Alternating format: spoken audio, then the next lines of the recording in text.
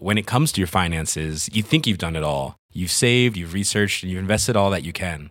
Now it's time to take those investments to the next level by using the brand behind every great investor, Yahoo Finance. As America's #1 finance destination, Yahoo Finance has everything you need, whether you're a seasoned trader or just dipping your toes into the market.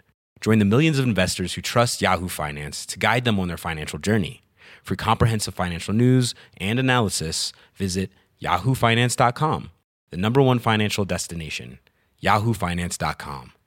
You should celebrate yourself every day, but some days you should celebrate with jewelry. Whether you want to commemorate an unforgettable moment or just bring some added sparkle to your collection, Blue Nile can offer you expert guidance and a wide assortment of jewelry of the highest quality at the best price. Go to BlueNile.com today and experience the ease and convenience of shopping Blue Nile, the original online jeweler since 1999. That's BlueNile.com. BlueNile.com. Hi, History Hit listeners.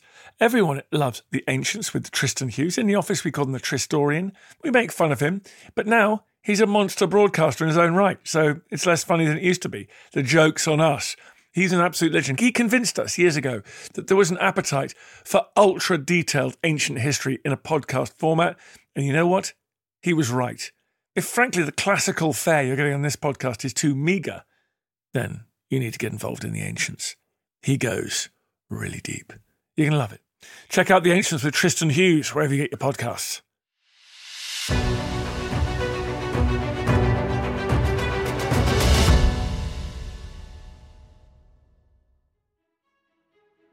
It's The Ancients on History Hit.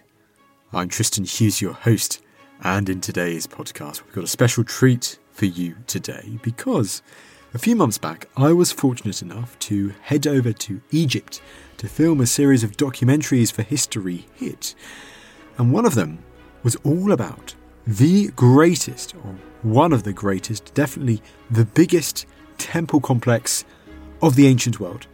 This is the temple complex of Karnak, which boasts some 4,000, yes, you heard that right, 4,000 years of history, stretching from the Middle Kingdom, the Middle Egyptian Kingdom, to Champollion, to Jean-François Champollion, the deciphering of hieroglyphs. And in this special podcast episode, it's taken from our recent documentary, released on History Hit, all about Karnak, I chatted to El Tayeb Gharib Mahmoud. Tayeb, who is the director of Karnak temples. This man knows everything that there is to know about Karnak temples. He knows where each hieroglyph is, what each hieroglyph means. He is a walking encyclopedia for all things Karnak. And we were lucky enough, fortunate enough, to have some of his time when we visited Karnak a few months ago. And in this podcast episode, it's a mix of me sitting down with Tayeb in the great hypostyle hall of Seti I, and also a bit of a walk around too, looking at some other features such as the White Chapel of Senusret I. That's all to come in this very special On Location in Egypt Ancients podcast. The first time we're doing an Ancients podcast outside of the UK. It's another symbol of how we're always growing, always wanting to get bigger and better on the ancients. But without further ado, that's enough rambling on from me. Here's Tayeb to talk all about Karnak.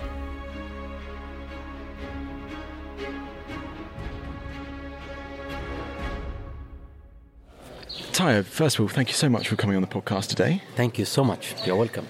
I am so envious of your job and where you work here at Karnak because it's such an incredible site. I mean, we're talking from inside the Hypostyle Hall, one of the most iconic monuments here. I'd like to ask you a few questions about this site, about Karnak now, if I may. I mean, first of all, Karnak in ancient Egypt, what exactly is Karnak? Karnak, it's the biggest and greatest religious temple over the world. When we talk about Karnak, we are talking about more than 247 hectares. Tayeb, that's insane, the size. I mean, as you say, this is one of, if not the largest religious sanctuary in the world or in the ancient world? In the ancient world, exactly, in the ancient world. So, when we talk about Karnak, we are talking about more than 247 acres. Acres, right. More than 15 temples built for many gods and goddesses and kings inside this area. For example, we have the great temple and the main temple of the god Amun-Ra, the temple of the king Ramses II, the temple of the king Ramses III, temple of the god Ptah, temple of the god Khonsu and Obed. We are talking about more than 15 temples built during different times of the Egyptian civilization as dedication for these gods and goddesses.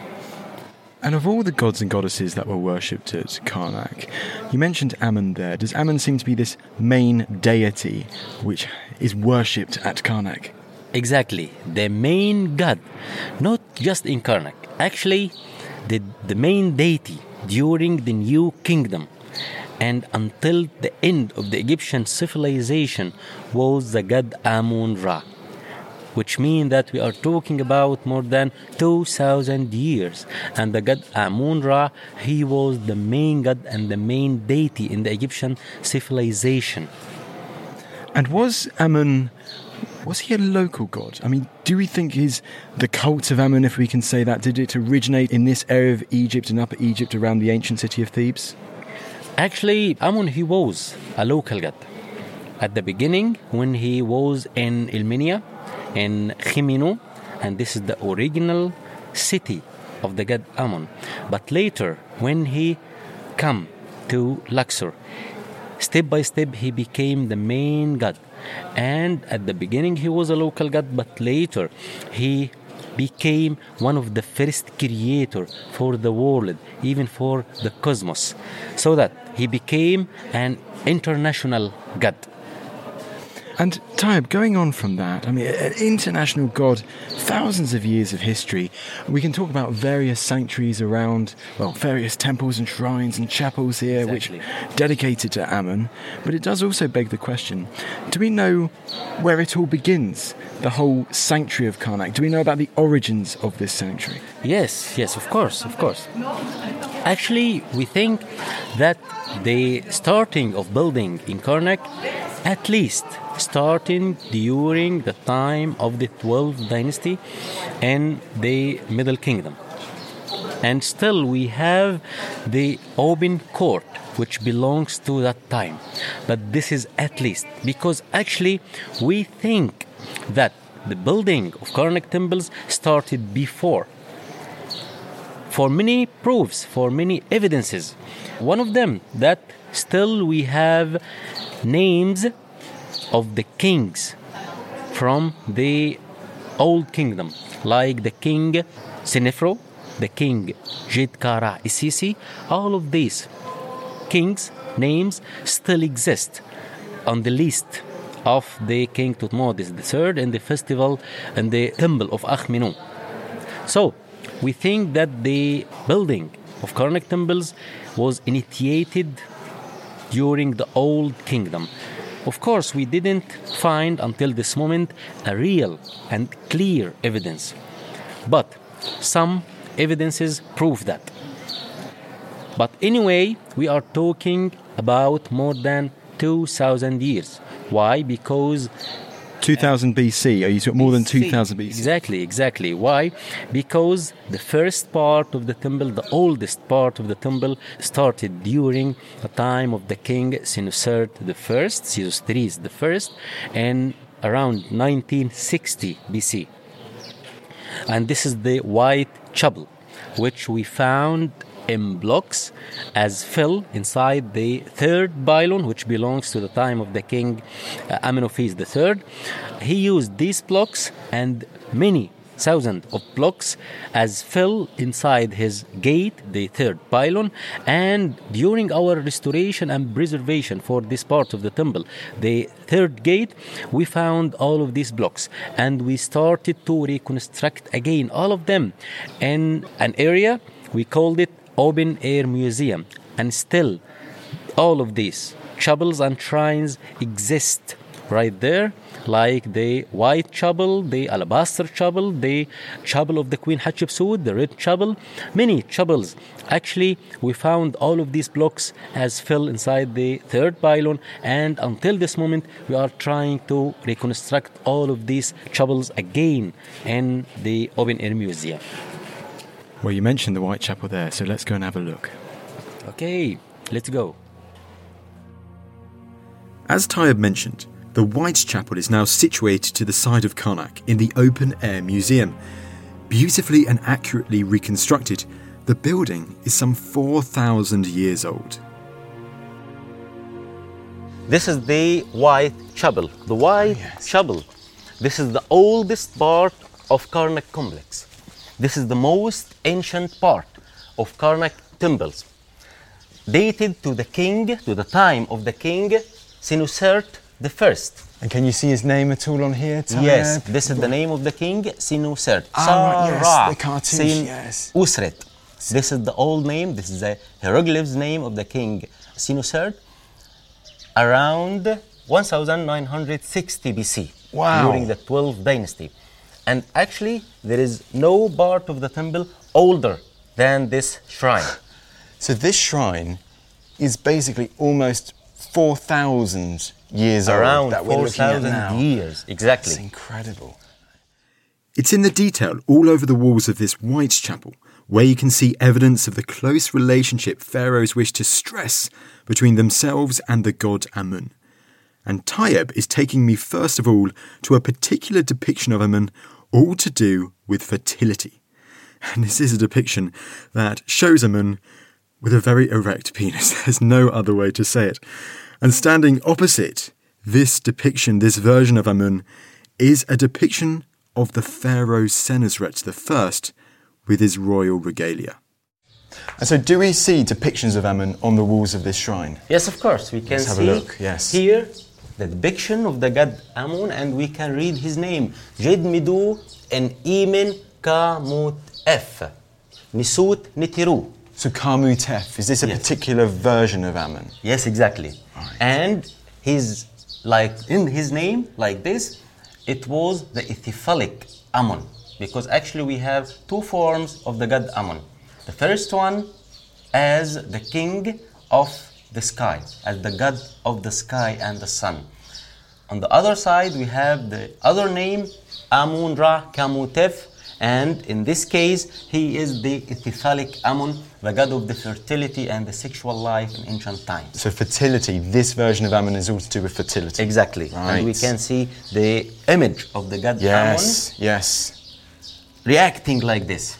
And I guess, is that Senusret there on the right and that's Amun on the left? Exactly. This is Okay. the depiction of the Yes. king Senusert, and he's offer a bread as offering in front of the Ithyphalic god Amun-Ra or Amun-Kamut-F.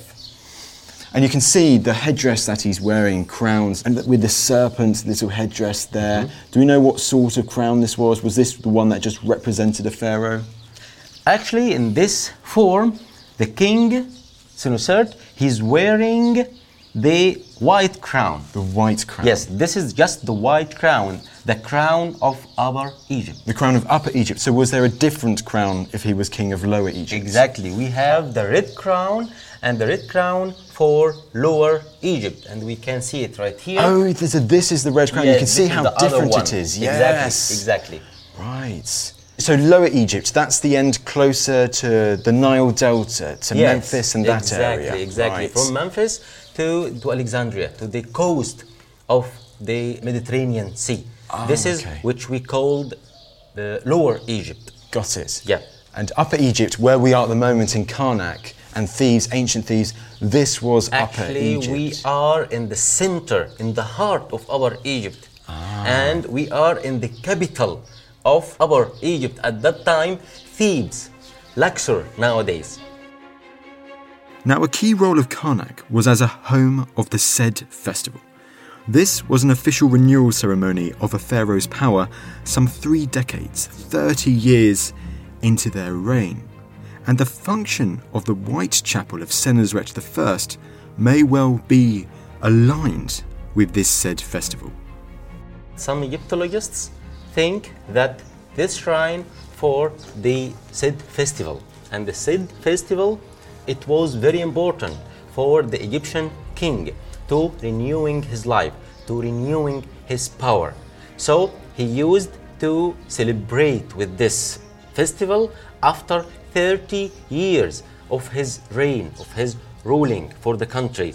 And during this festival, he used to make many ceremonies, many rituals in front of the common people to prove that he can control Egypt, he can rule for another 30 years. So that sometimes he used to control a pool to show his power, to show his strength for his people. So that maybe this shrine used for this purpose, for this function, where we can see the name of the Sid festival. Oh yes, down there. So it's down here, is it? Exactly. Okay, down here, yes. we can see the name of the Sid festival. Right. After 30 years on the throne, this important festival, the revival of your strength, Exactly. of your power, Yeah. it was incredibly significant and important Exactly. for the pharaohs, for their people. Yeah, that's right. So actually, Tayyab, from what you were saying, so this altar here in the centre, does this not date, therefore, to the time of Senusret I? Is this later? Was there originally something else in the centre? Exactly, this is the point. Some Egyptologists think that this part of the shrine, the altar, the granite altar, added later to the time of the king Senusret. But originally, we had a royal throne. Here, double royal throne for the two faces, the two entrances, and the king, he acting at that time himself as the king of Lower Egypt and the king of Upper Egypt during the Sid festival. Senusret's legacy at Karnak is clear, thanks to the preserved White Chapel. This often overlooked building, now to the side of the main temple complex, full to the brim with invaluable hieroglyphs and imagery. Well, this White Chapel, it emphasises the importance of Karnak and Amun for pharaohs as early as 2000 BC. But 2000 BC, well, this was only the beginning. Karnak's importance increased over the following centuries, and by the time that the Egyptian New Kingdom dawned in the mid-2nd millennium BC with the famous 18th dynasty, Karnak was well on its way to becoming the monumental complex you can still see today. So, Tayyab, you see all of these constructions, and by the time you get to the famous 18th dynasty, the likes of Tutankhamun and so many others, does it feel like this is a real golden age for Karnak? Yes, of course, we can say that, for sure. The golden age of Karnak temples, it was during the New Kingdom and especially the 18th dynasty.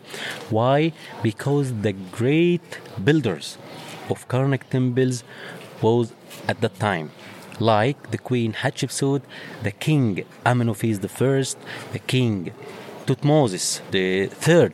He was one of the real builder of Karnak temples, especially the heart and the central area.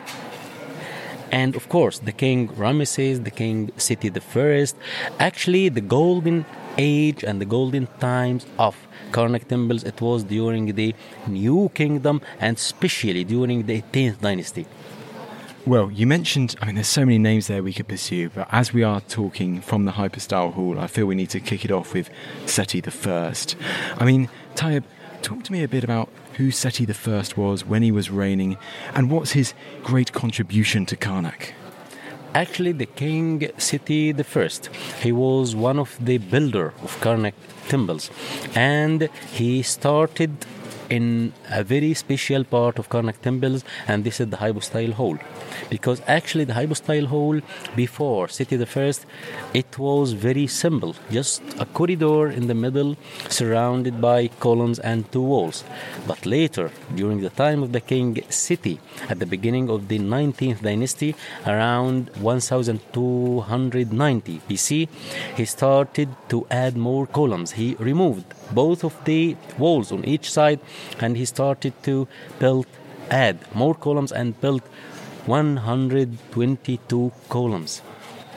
So 134, therefore, in total. Yes, right. the 12 in the middle, the larger one, this belongs to the time of the king Amenophis, and the 122, this belongs to the time of the king Seti.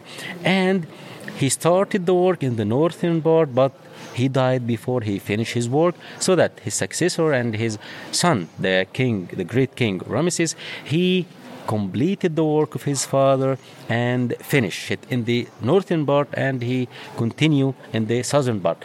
One of the most important parts which belongs to the time of the king Seti I, it's the military scenes, which we can see on the northern exterior wall of the hypostyle hall, where we can see the king in the battlefield when he tried to invade Palestine to save the boundaries of Egypt against some tribes who wanted to invade Egypt, so that in his first year of his reign he started to stop all of these tribes to enter to Egypt, to make kind of hostilities against Egypt, so that he led his army, marched to the north, and he started some battles against some tribes in Palestine called Shaso.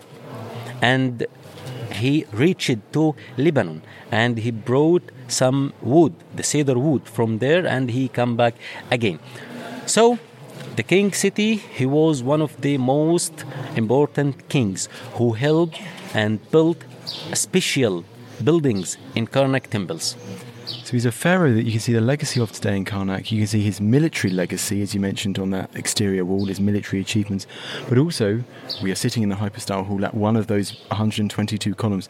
You can see his architectural achievements too. I mean, the building achievements. It's got Seti all over the place. I know it's got Ramesses, his son and successor, there too, but if you come to somewhere like Karnak, you can't help but know or hear or think of the name Seti I. Yes, of course, Seti I. He was the father of the king Ramses. And by the way, the king Ramses, he ruled for 67 years. That's insane back then. That is yes, insane. It was a long time to do something like this. But his father, Seti, he didn't rule like his son because he was so old. So he died early.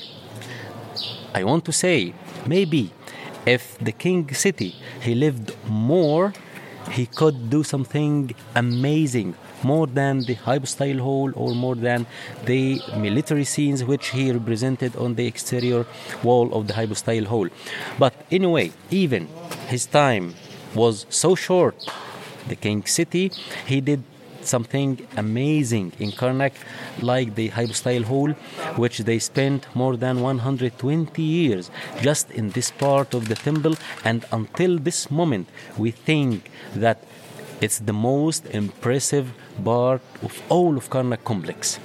It is incredibly impressive, absolutely indeed. Let's go and have a walk around. Yeah, let's go.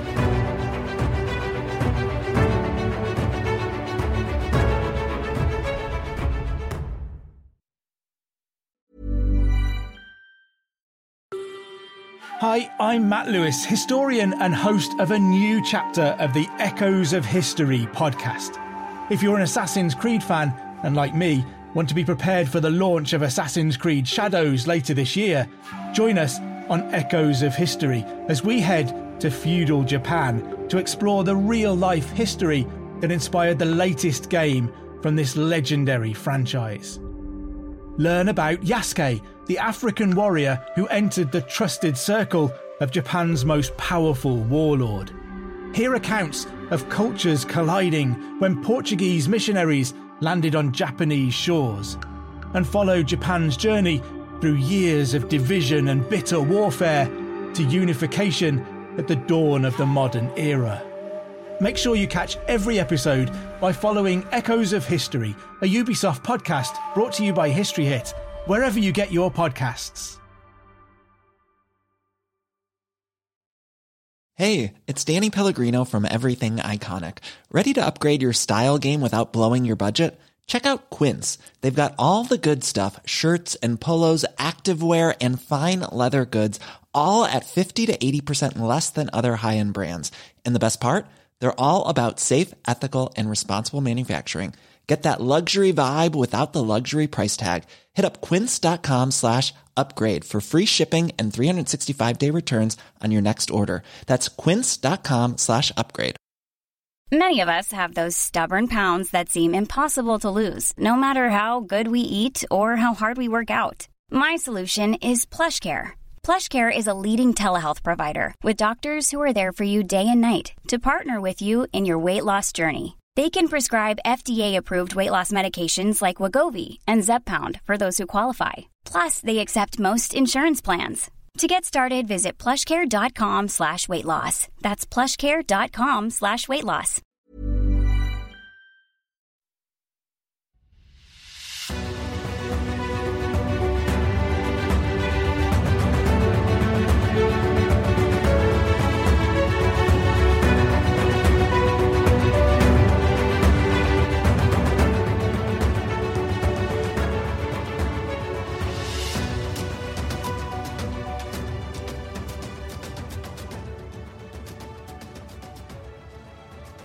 Weaving your way through the massive columns of the hypostyled hall is quite unlike anything I've ever experienced. It's incredible, the feelings you get.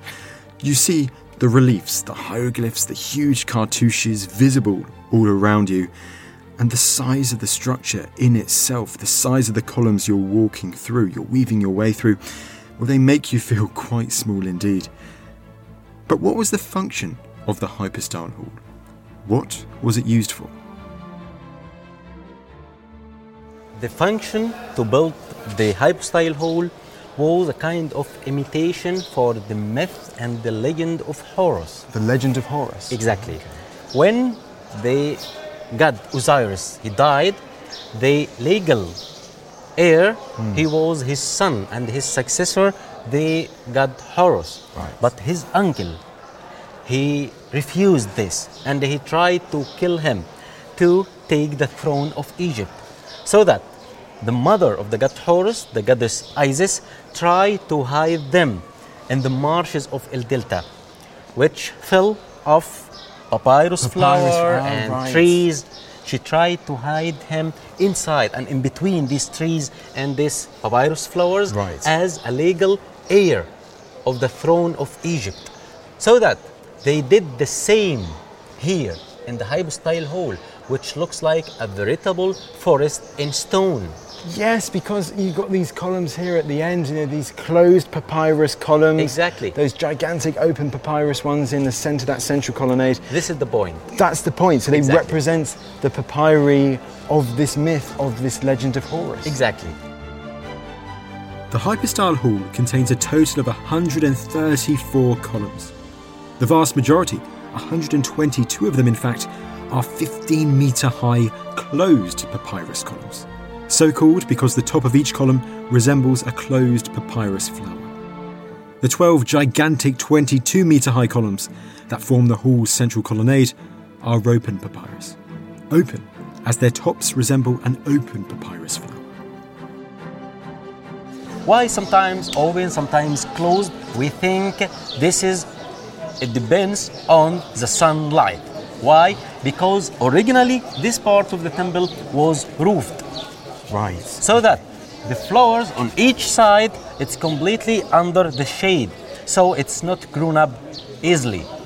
But in the middle, the larger columns, comes the sunbeams from the sun comes down, small windows up there. Ah, so those small slits, yes. Exactly. Okay. So it takes the sun easily so that it's grown up so easy. So that it depends on the light, it's the flower grown up or not grown up. This part of the temple, the hypostyle hall, it was for the most important people like the royal family, the people around the king, just to enter and to be in this part of the temple, to make kind of rituals and ceremonies. So completely unlike today where anyone can come in, you know, it's such a popular attraction as we can see right now. Of course not. Back in ancient Egypt, no one would have been allowed in, no one of the common people, as you said, it was special access. No way. But perhaps the most striking aspect of the hypostyle hall's busy central colonnade is the colour that you can still see so clearly on these columns. And Tayyab, the colour here is absolutely incredible. You'd be forgiven for thinking it's been painted on, but no. I mean, what's the story behind this beautiful colour? No way. All of these colors are original. Belongs to the time, yes. In Spite, the Hypostyle Hall was initiated, the work was initiated during the time of the king Amenophis III, just in the middle part. Yes. And we are talking around 1390 BC. But the decoration of the Hypostyle Hall was begun during the time of the king Seti, father of the king Ramses. And the king Ramses, the son of the king Seti and his successor, he finished the whole work and the decoration of the Hypostyle Hall. You can see the remaining of the colors everywhere. It's amazing to see all of these colors after 3,000 years, which we used to see it covered by dust and the smog. And now we can see it very clear after the project, which we started about 8 months ago. Now on these coloured columns you can see depictions of Ramesses II making offerings to various gods, particularly various forms of Amun, the fertility version of Amun, but also the version of Amun that becomes very prominent at the time of the 18th dynasty and from then on, where Amun becomes the god of the universe, the head god, Amun-Ra. On one column you can see Ramesses offering milk to Amun, on another he's offering red wine, on another there's bread, and so on. It is the Hypostyle Hall.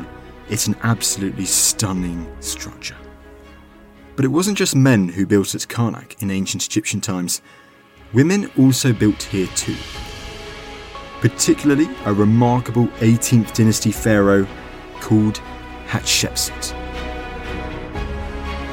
Now, Tayyab, keeping on the 18th dynasty, the famous 18th dynasty, I'd love to ask you a bit more about the pharaoh Hatshepsut, because we seem to see her constructions, her monuments, her image all around the Karnak complex.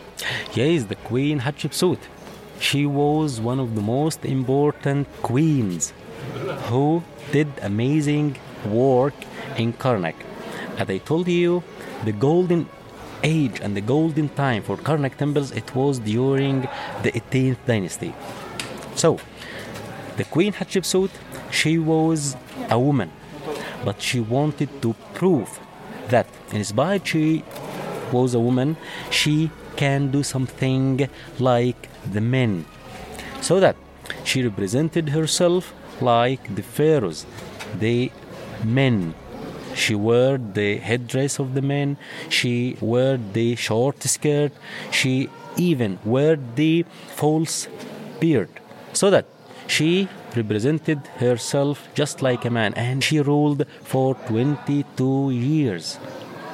And during this time, she did amazing job in Karnak temples. For example, we discovered in our restoration for the third gate or the third pylon, we discovered the red chapel, which belongs to the time of the Queen Hatshepsut, and it's one of the most important shrines on all of Karnak temples. It's built of quartzite stone, which they brought from El Jabal El Ahmar. And this is red coloured. This is a great red coloured yes, stone. Yes, exactly. So that we called it Red Chapel. And we think the Red Chapel of the Queen Hatshepsut was in the middle of Karnak temples instead of the shrine of the King Philip Aridaeus. Originally, the shrine of the Queen Hatshepsut was there at the Holy of Holies, or the sacred bark of the Karnak temples. But later, maybe the King Thutmose and his follower, they dismantled this shrine and threw the stones away until the King Amenophis III came and he decided to reuse this block again as fill in his gate, the third gate or the third pylon in the center of Karnak temples. Now, there's one thing that I'd love to ask you about there, and we're going back to Amun here, but it's a key part of the Amun story, and that was the sacred bark, this boat. You see his depiction of it in the Chapeau Rouge as well. I mean, what was the sacred bark festival? Why was it so important? Actually, the sacred bark of the god Amun, it wasn't just for one festival. No. Actually, it was a wooden boat a wooden boat, and it had the most sacred statue, which made of pure gold. And they hide it inside a niche or a nose in the middle of the boat. And this boat was get out from the shrine to be carried on the shoulders of the priests during many celebrations and feasts, like the festival of the Obit, like the festival of the beautiful valley, when they used to carry this boat to go to Luxor Temple by the Nile or by the Sphinx Avenue. This is during the festival of Obit. Sometimes they cross the Nile with the boat, carrying on the shoulders of the priests to go to the Valley of the Kings to visit the ancestors. It seems such an important ceremony and so connected to Karnak through its long history. And to see, therefore, visual depictions on it of somewhere like the Chapelle Rouge of Hatshepsut. I mean, if we focus in on Hatshepsut and Amun's relationship, because time and time again, you don't only just see Hatshepsut at Karnak, but you see her alongside Amun, the sacred bark ceremony, and so many others. It's really interesting how closely connected she is to Amun. Yes, exactly. Even some of the kings and queens in the Egyptian civilization claimed that they are the sons or the daughters of the god. One of these queens and kings, she was the Queen Hatshepsut. She claimed that she was the daughter of the god Amun-Ra, so that she ruled Egypt because she wasn't just a queen, she was the daughter of the god Amun-Ra, and she recorded this on a wall inside the birthday wall in Luxor Temple. We can say how the queen, she recorded that she was the daughter of the god Ra from her mother, the goddess Ahmos. Now, one last thing on Hatshepsut before we move on. Got to ask about the obelisks of Hatshepsut at Karnak. Because talk to me a bit about the obelisks and also the restoration work of one fallen obelisk, which it's no longer fallen. Actually, the Queen Hatshepsut, as I said before, she did a great job in Karnak temples. One of the most important features for this queen, the two obelisks, which she erected in the middle of Karnak temples, each one about 30 meters in height, and it made of red granite from the quarry in Aswan. How far away is Aswan? More than 500 kilometers. Really? Wow! Yes, more than 500 kilometers just south of Luxor. So that it was a long, long way to bring this kind of stuff, especially when you know that the weight of this obelisk more than 300 tons, one single piece of red granite. I guess it's a great example of the effort that they were willing to go to get these monoliths up at a place like Karnak and then decorate them too. Were these solar symbols, were they associated with Amun? Can we imagine them being really beautiful to look at in ancient Egyptian times? Actually, the decoration for many gods, like the god Amun, the god Amun-Min, this is another form of the god Amun, the goddesses like Isis, Hathor, Mut, all of these decorations, which colored, it's scattered and it's spread everywhere in Karnak temples. In spite, it defaced. Many of these colors are destroyed because of the nature, because of the earthquakes, and unfortunately, because of the people who lived in the medieval times inside Karnak temples and reused some parts of the temple, so that all of this badly affect on the colors. Some parts are destroyed, some parts are covered by smog from the people who lived there and used to make the fire for cooking, for firing, so that the smog was covered completely these parts of the color. So that in spite all of this, still you can see some perfect remains and amazing remains of the color everywhere, like in the Hypostyle Hall, like in the Holy of Holies in the middle of Karnak temples, in Khonsu temple, still exist some remains of the color who give us an idea how the temple was during the ancient times. It is absolutely astonishing, and I love the fact that at this place, you're reconstructing some 4,000-year-old buildings. You're cleaning away some of these columns to get the colour, to show how beautiful it would have looked like thousands of years ago. You're re-erecting obelisks, like that fallen obelisk that has just recently been erected, hasn't it, of Hatshepsut? Yes, we did. Actually, it's not a complete one, because this is the southern obelisk of the Queen Hatshepsut, but this is just the upper part. And this upper part was lying nearby the sacred lake for more than 100 years. And the Ministry of Tourism and Antiquities started to re-erect this part of the obelisk of the Queen Hatshepsut again just 3 months ago. We started to make restoration, preservation, and we made a new base for this part of the obelisk, and we re-erected again nearby to the sacred lake. It's about 10 meters in length and about 80 tons, more than 80 tons, just 10 meters of the whole length of the obelisk of the Queen Hatshepsut. Well, Tayyab, I could ask questions for hours, but I'm going to wrap it up there for the moment. Thank you so much for coming on the podcast today. Thank you so much. Well, there you go. There was the legend. That is Tayyab, the director of Karnak Temples, giving you an introduction to Karnak and why it is such an incredible place to go and visit. I loved visiting Karnak. Definitely one of the greatest ancient sites that I've ever been to. So I highly recommend, if anyone wants to go down the Nile in the future, or up the River Nile, so to speak, to definitely check out Karnak in Monday Luxor. You won't be disappointed. It's incredible. But that's enough from me. Last but certainly not least, if you'd be kind enough to leave us a lovely rating on Apple Podcasts and Spotify, wherever you get your podcast from, we, the whole team, we greatly appreciate it as we continue our mission to share these awesome stories from ancient history with you. It's been an absolute pleasure, and long may the Ancients podcast continue. But that's enough from me, and I'll see you in the next episode.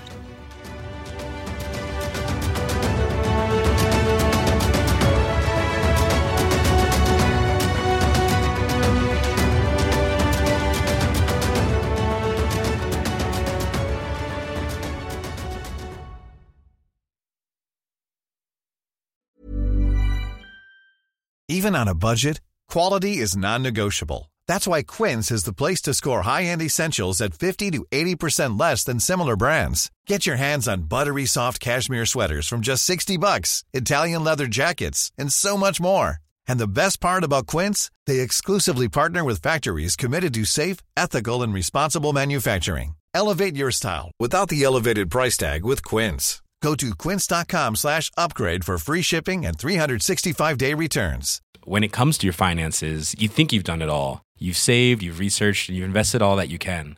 Now it's time to take those investments to the next level by using the brand behind every great investor, Yahoo Finance. As America's #1 finance destination, Yahoo Finance has everything you need, whether you're a seasoned trader or just dipping your toes into the market. Join the millions of investors who trust Yahoo Finance to guide them on their financial journey. For comprehensive financial news and analysis, visit yahoofinance.com, the #1 financial destination, yahoofinance.com. Thank you for listening to this episode of Dan Snow's History Hit. Please follow this show wherever you get your podcasts. It really helps us, and you'll be doing us a big favour.